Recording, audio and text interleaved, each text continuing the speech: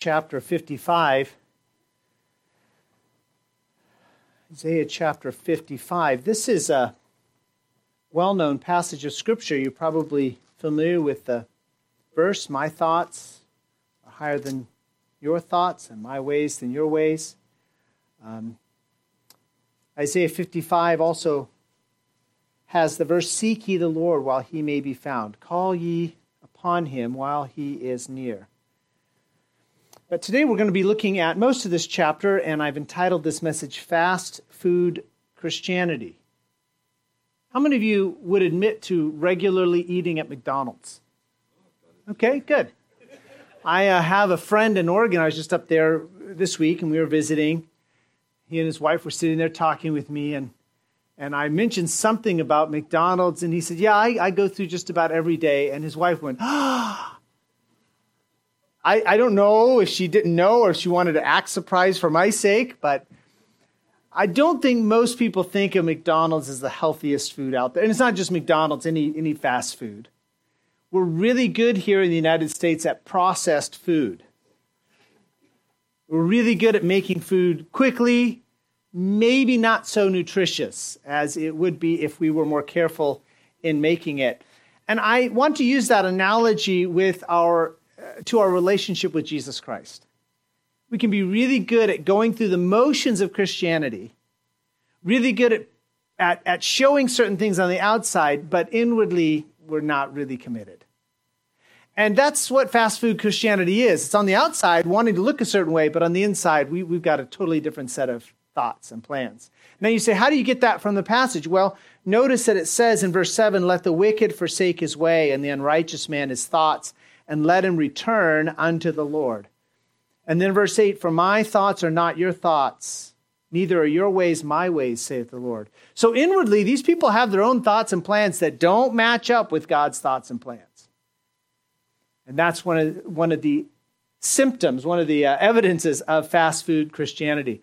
Now, some of you are probably familiar with a book written now back before I was even born called The Population Bomb. And the authors of this book were really concerned back in the 1960s that we're going to have an explosion of people. And we've gone from 2.5 billion people or so in the 1960s. They're expecting now to cross the 8 billion people mark here in the next decade.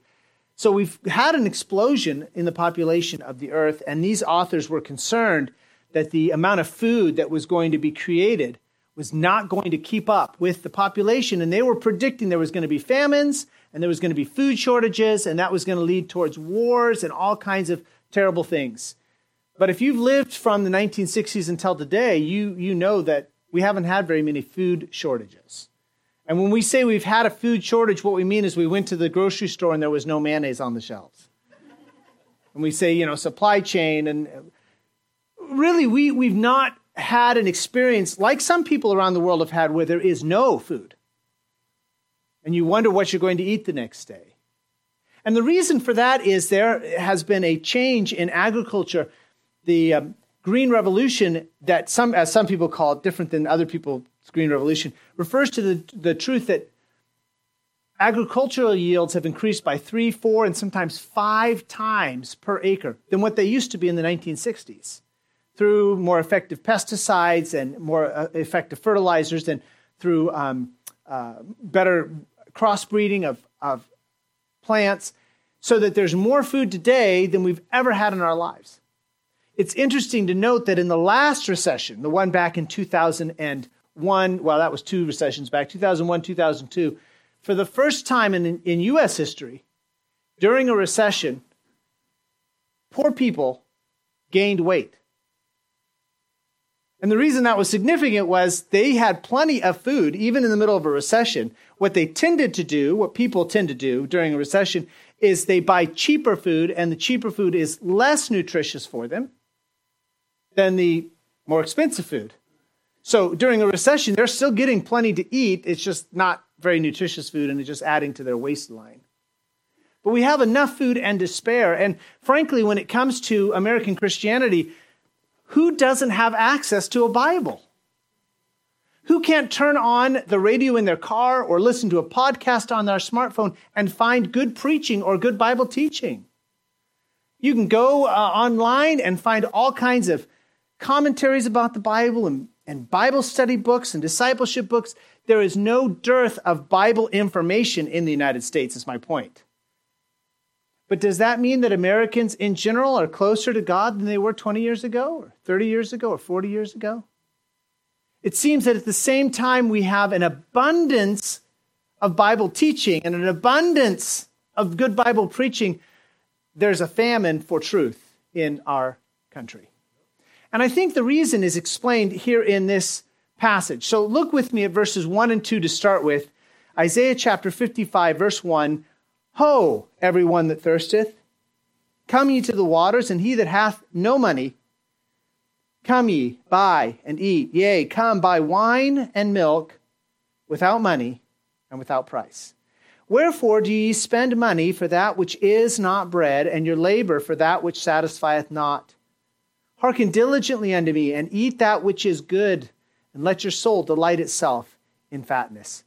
Let's pray, and then we're going to open up with these two verses. Father, thank you for your word.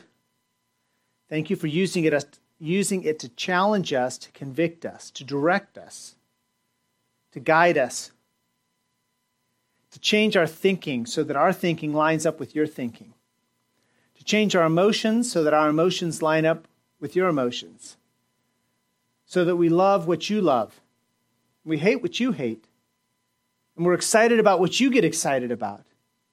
And we're oblivious to the things that don't matter for eternity. And we ask, Father, that through this morning's message, you would strengthen your servants. Give me the words to say, give me the thoughts and the way to express them so that the meaning of this passage is clear to us, so its application to our lives is clear as well. Again, I lift up to you the many that are sick and unable to join us in person today. I ask you to strengthen them and bring them back next week. And I thank you for each one that has made a point to take time out of a busy week to be with us today. Bless them for it. And again, we claim the promise of your presence, that where 2 or 3 are gathered in your name, there you are in the midst of them, and ask for your help and pray these things in Jesus' name. Amen. There are 3 things I want you to see about fast food Christianity today. The first is that fast food Christianity is more concerned with taste than with substance. The second is that fast food Christianity wants it our way. Some of you remember the Burger King advertisement, have it your way. And the third is that fast food Christianity lacks the patience and the effort to obtain satisfying food. Let's start with the first one there, though, more concerned with taste than with substance. He says in verse 1, everyone that thirsteth, come ye to the waters, and he that hath no money, come ye, buy and eat. Yea, come, buy wine and milk without money and without price. He's talking to people. These are Jews. Isaiah is a prophet in the southern kingdom, so these are the people of Judah. These are Jews. But I'm going to just take that and transfer it to us today. The Jews of Isaiah's day were God's people. The Christians of today, we are God's people, and God is saying to us, if you're thirsty, you can come and have all the refreshment that you need. But what do you have to be? You have to be thirsty. You're not going to come and drink unless you're thirsty, he says. Look at verse 2. Wherefore do you spend money for that which is not bread, and your labor for that which satisfieth not? What are they doing there? They are buying stuff. He's offering them free all the water and all the wine and all the milk that they could drink. But they're spending their money for things that don't satisfy. Because frankly, they are more concerned with taste and texture than with substance and nourishment. It's amazing. They tell us that 2/3 of all vegetable servings in the United States. Now, before I get here, when you think of vegetables, I always think of things like squash and broccoli and cauliflower, right? Those are vegetables.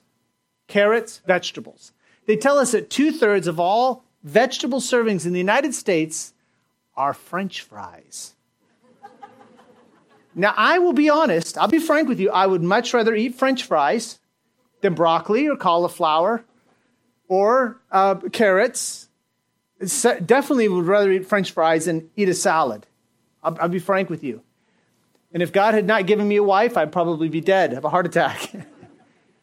That is not where you're going to find nourishment, in French fries.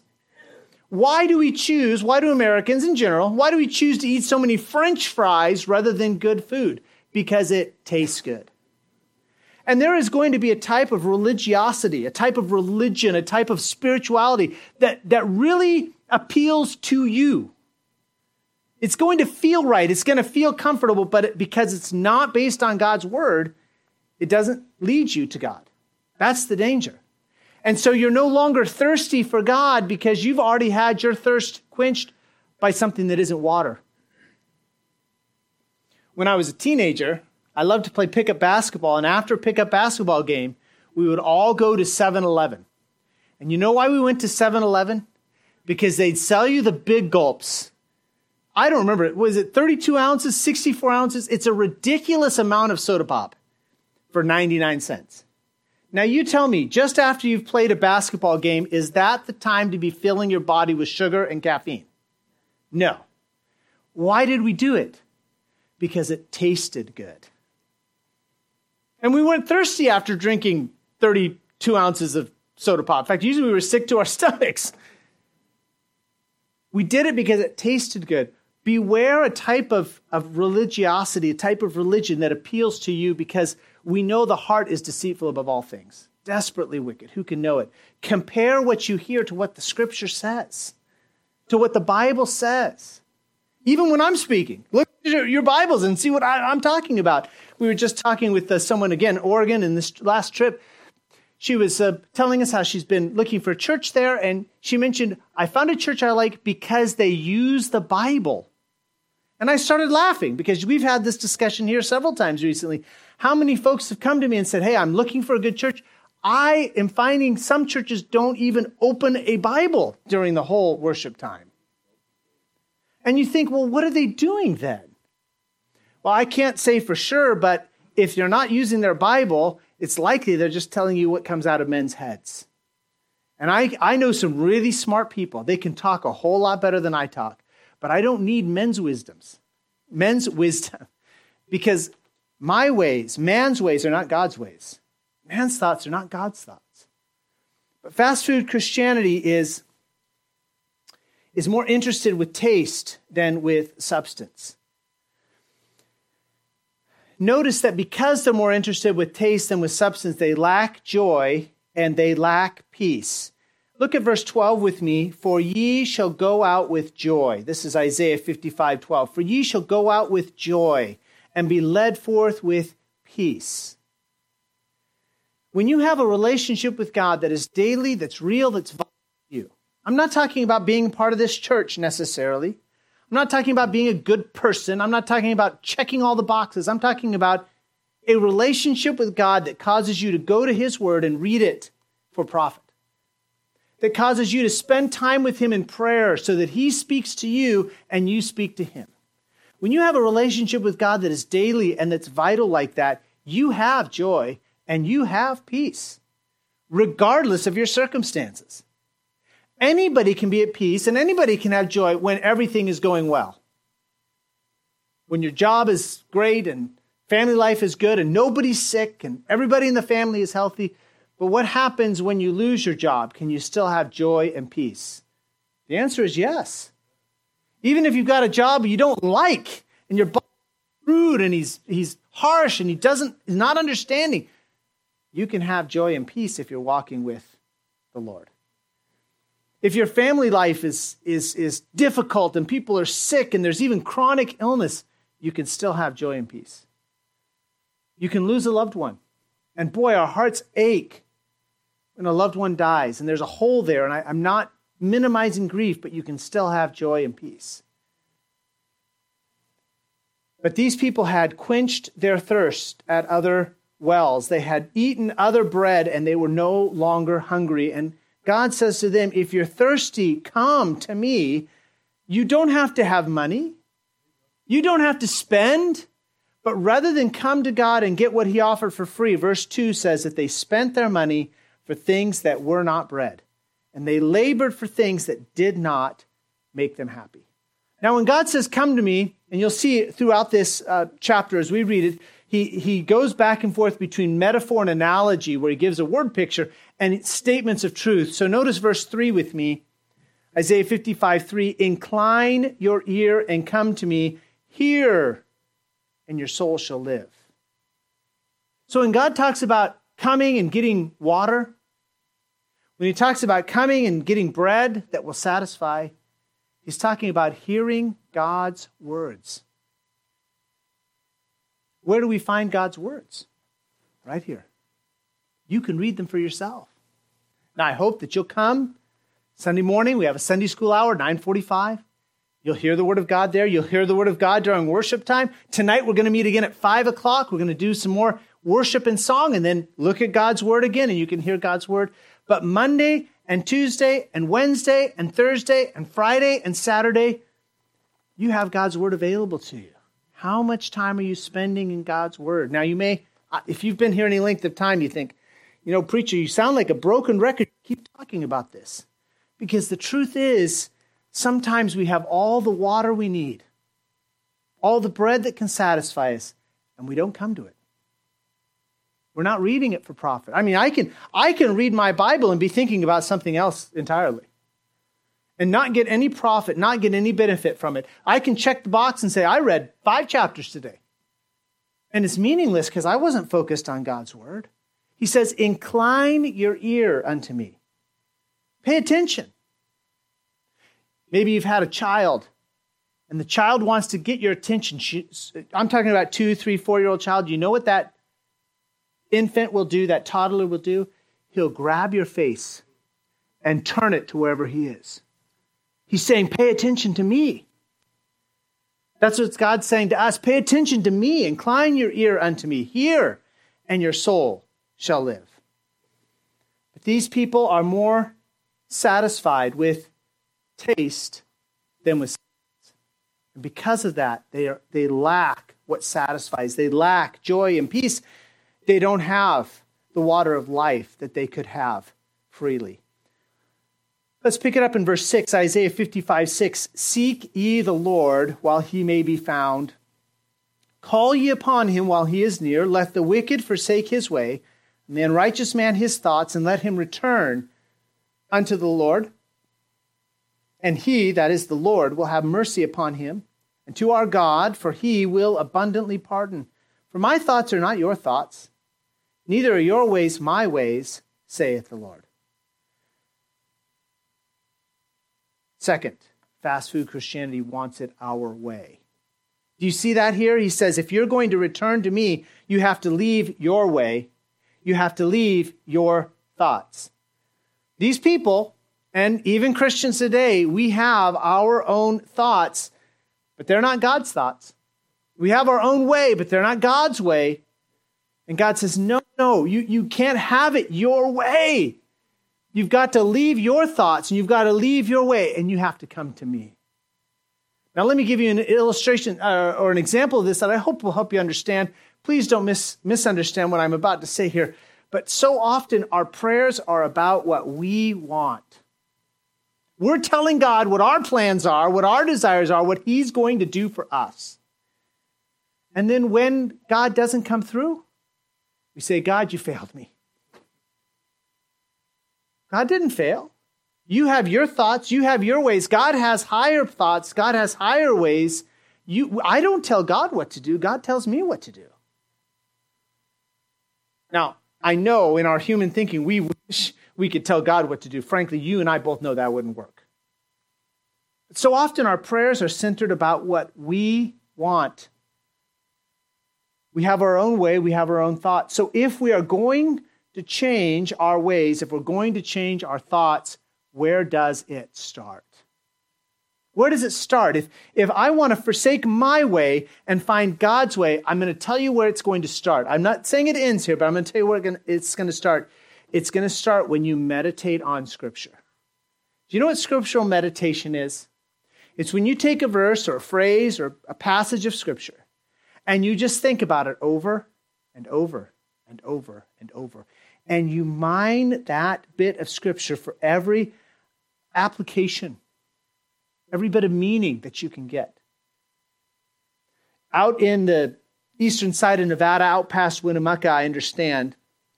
I'd like to see this in action someday, but what they do is they have these giant earth-moving machines that gather up literally tons of ore, tons of dirt and gravel and whatever else is out there in eastern Nevada. How many of you have driven through eastern Nevada?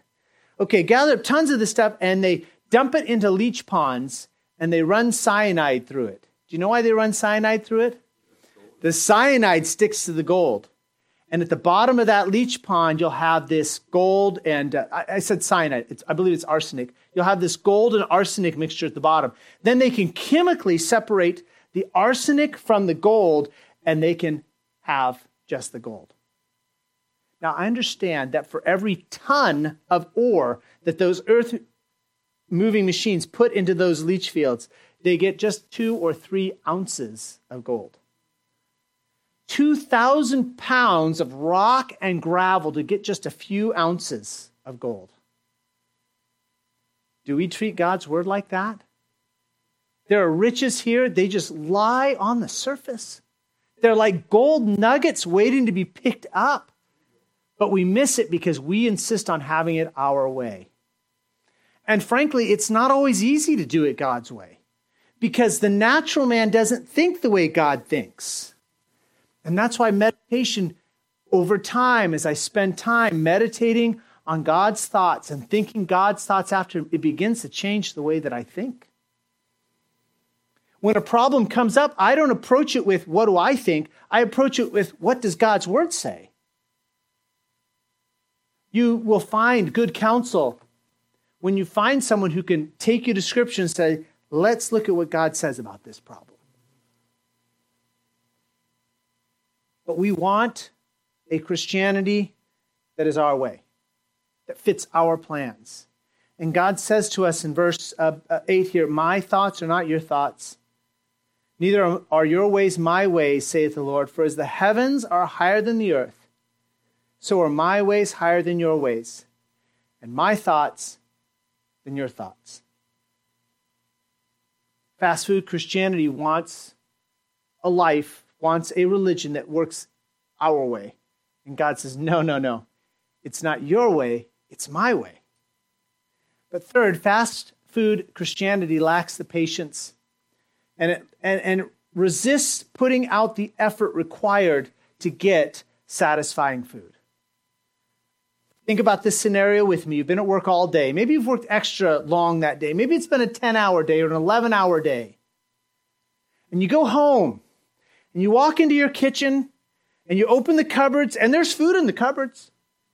And you open the refrigerator and there are ingredients in the refrigerator, but there's no prepared food anywhere in the kitchen. So you know what you do?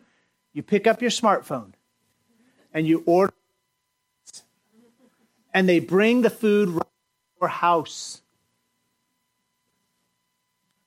Do you do that because that food is more satisfying? Do you do that because that food is more nutritious than the food you can make for yourself? You do because it's easier. Now, please don't go home and feel like I'm beating people up for ordering food online. You order food online. Have fun. But that's not the way our Christianity works. It takes effort and it takes patience to see God's will accomplished in our lives and in the lives of the people around us. And a lot of times we just don't take the time. Now you say, I don't see effort or patience in here. Well, let me show it to you. Look with me at verse 10. For as the rain cometh down, and the snow from heaven, and returneth not thither, but watereth the earth, and maketh it bring forth and bud, that it may give seed to the sower, and bread to the eater, so shall my word be, that goeth forth. Sorry, men. So shall my word be, that goeth forth out of my mouth. It shall not return unto me void, but it shall accomplish that which I please. And it shall prosper in the thing whereunto I sent it. Notice the analogy he gives there. The analogy is rain. Now, some of you are familiar with the intricate and complicated system of reservoirs and lakes and canals that we have here in California that make it possible for us to raise valuable crops in what is really a semi-desert. Here in Solano County, for example, we'll get rain some years. We'll get rain December, January, February, sometimes a little bit in March or April. The rest of the year, it's absolutely dry. And yet they're planting almonds right next door, and almonds take gallons and gallons of water for every tree. Where are they getting all that water from? Well, here in Solano County, they get it from Lake Berryessa. How many of you have been up to Lake Berryessa? Okay, you probably didn't know that. That whole lake's purpose, it's actually a reservoir. That whole lake's purpose is simply to irrigate crops. Now, the water that falls in 2022, that falls in this year, on the mountains around Lake Berryessa, does it necessarily show up on these fields the next day? Or even the next month? It could be. I don't know. I've never studied the hydrology of it, but it could be. It takes a year or more before that water shows up on our fields. And then when the water shows up on these almond trees, are there going to be blossoms and blooms that same day?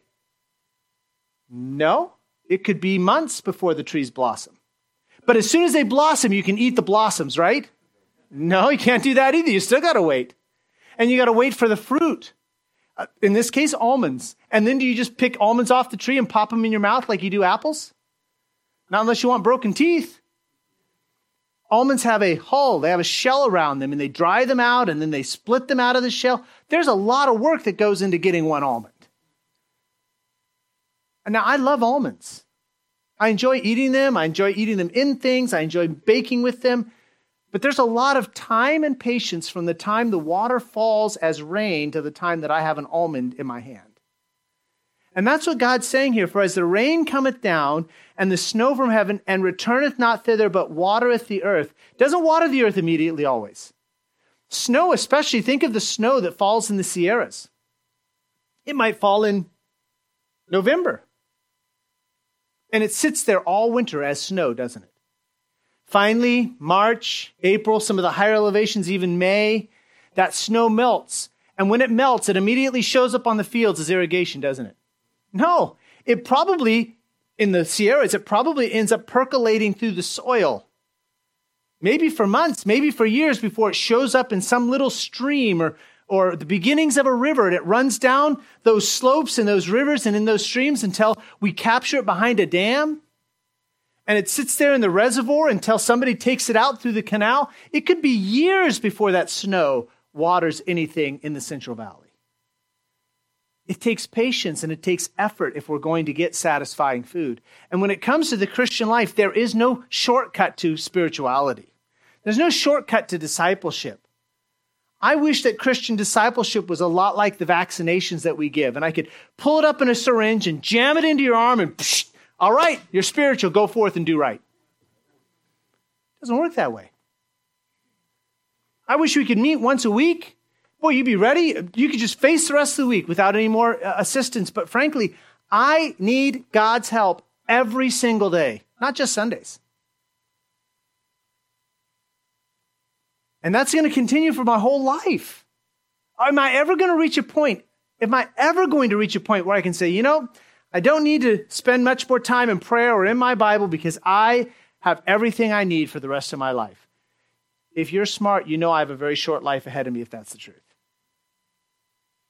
I need God every day. I need to work at it. I need to put the effort in every single day. And I should not expect results tomorrow or even the next week. It could be years before I see the results of the investments in eternity. But notice what God says, verse 11, so shall my word be that goeth forth out of my mouth. It shall not return unto me void, but it shall accomplish that which I please. And it shall prosper in the thing whereunto I send it. Not necessarily immediately. Not necessarily today or tomorrow. Sometimes I'm talking with someone and I'm giving them scripture and I'm trying to counsel them to follow God's way. And they do that. And they say, you know, Pastor, you're right. I see what the scripture says. I've got to do it God's way. Okay, I'm going to do it God's way. And then a week later, they came back and they say, it's just not working. You may not see results in a week. If you've got a problem that's taken you 15 years to mess up, why do we expect God to fix it in 15 days? I'm not saying God can't do miracles. God can do miraculous things. I've seen people, you've probably known people too, they've smoked for decades.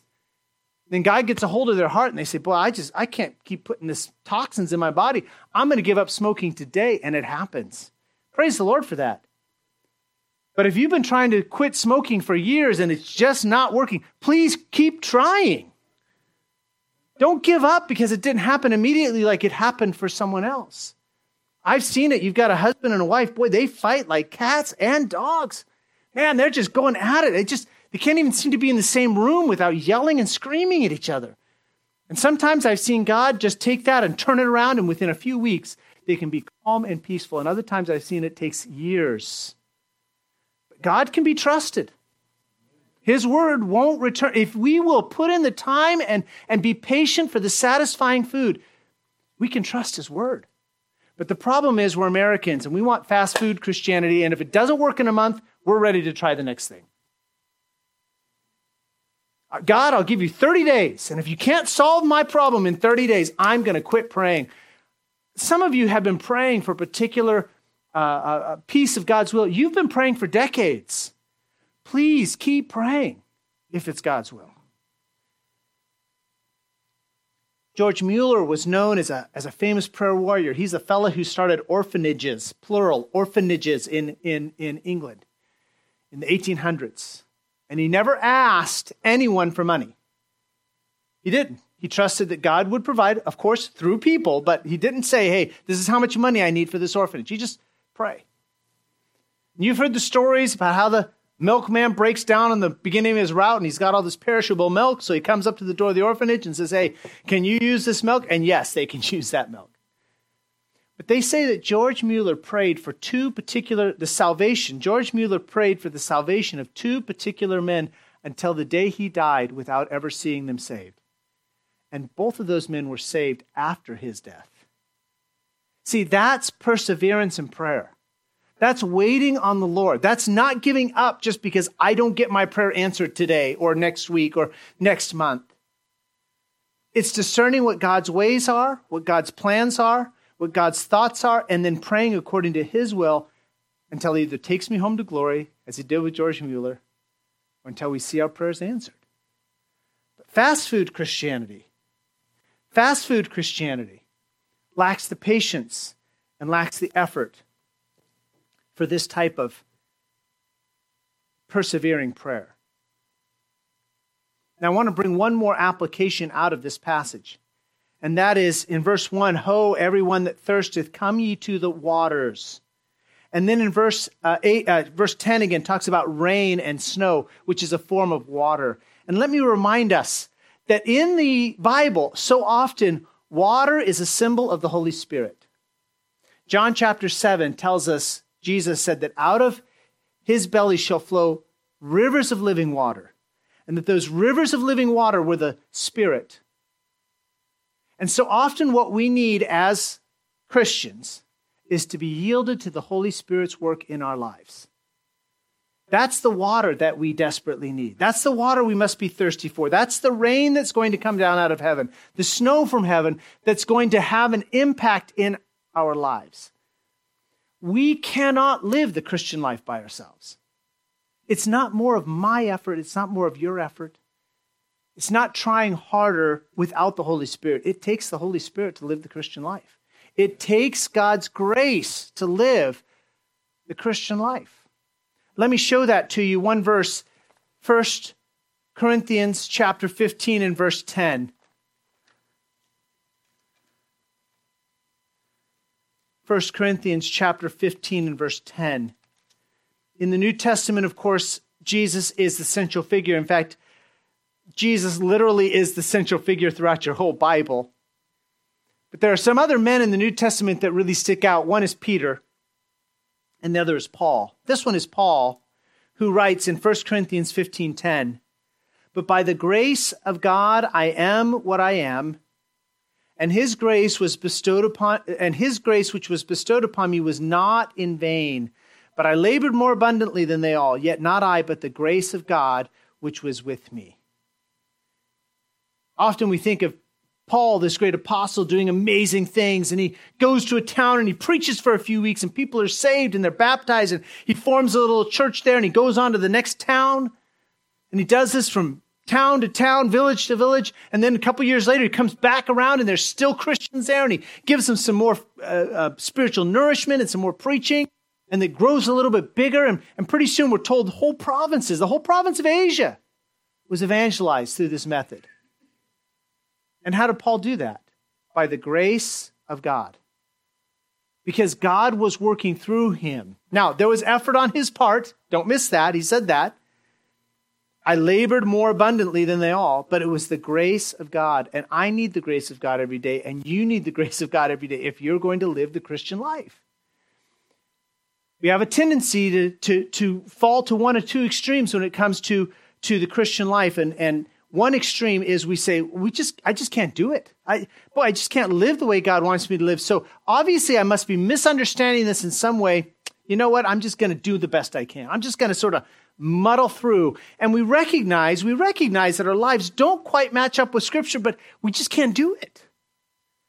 The Bible says, lie not one to another. But, sometimes you just can't tell the truth, right? So we make up little white lies and we tell people things that aren't quite true. And we just say, I just got to muddle through. We know that God wants us to reach out and to minister to others, but boy, our lives are so busy, we can't find time. So we just sort of muddle through. That's one extreme. The other extreme, and this is also just as wrong, we make ourselves a checklist. We're organized. We say, okay, God, every day I'm going to do this for you. Yep, I did that. And every day I'm going to do this for you. Yep, I did that. But you know what I found? People who make checklists, they only make up checklists that they can keep. They only make up checklists that they can keep. If you are going to live the Christian life the way God intended, you're going to need the Holy Spirit. You're going to need the grace of God because there are going to be things that aren't on your checklist. God wants you to do. And you're going to need that living water. You're going to need that rain from heaven. You're going to need that snow from heaven because you're not going to be able to accomplish it by yourself. Fast food Christianity, though, lacks the patience. It's too busy. It doesn't have time to wait. It's got to get through. It's got to have results now. So let me challenge you from this passage, verse 6, seek ye the Lord while he may be found. Don't be a fast food Christian. Don't think that there's some drive-through Christianity where you show up, get your spiritual nourishment, and then you just go on with life. Seek the Lord. Seek ye the Lord while he may be found. And secondly, as part of seeking the Lord, we've got to put aside our pride. We've got to put aside our plan. We've got to put aside our priorities so that we can adopt God's plan and God's priorities. We have to recognize my thoughts are not God's thoughts. My plans are not God's plans. His plans, his thoughts, his ways are higher than mine. We've got to set aside my pride and my plans and my priorities and say, God, what do you want me to do? Most days as I pray, there are two things that I pray for. I pray for focus, to know what God wants me to do that day, what he wants me to say. And I pray for faith to obey. When God says, hey, I want you to do this. Okay, Father, I need help with this. Faith to obey. Don't be a fast food Christian. Don't be going through the drive-up window when what it takes is patience and commitment and time seeking the Lord. Meditating on his word so that we adopt his thoughts. We begin to think in terms of his way and not our own thoughts and not our own ways. Father, thank you for this morning. And again, I'm grateful for the folks that are here. So many that are ill and unable to be with us today. And yet you have met with us. You are faithful. You never leave us. You never forsake us. Now, Father, give us, each one of us, give to me, give to each one of my listeners this morning a desire to seek you. Seek ye the Lord while he may be found. Put in our hearts and in our heads your ways and your thoughts. Help us to set aside our own pride and our own plans and our own priorities so that we can adopt your ways and your thoughts. We can be Christians who are deeply rooted next to that stream of living water, whose trees that yield our fruit in our season and whose leaves do not wither. And we prosper, not because we're good people. We prosper because you are a great God who blesses your people. Father, teach us the patience that's required to wait for that rain from heaven, that snow from heaven to percolate through the ground, to be collected, to be spread on the irrigated fields, to see that fruit that remains. Give us patience. Teach us to keep working and keep waiting and keep praying and persevering in prayer. And we ask these things because we want to see you exalted and glorified in our community. We're not satisfied with the way we are, with the way our families are, with the way our church is, with the way our nation is. And we want you to intervene. We want you to work. Teach us what persevering prayer is. And we ask these things in the name of your Son, Jesus Christ. Amen.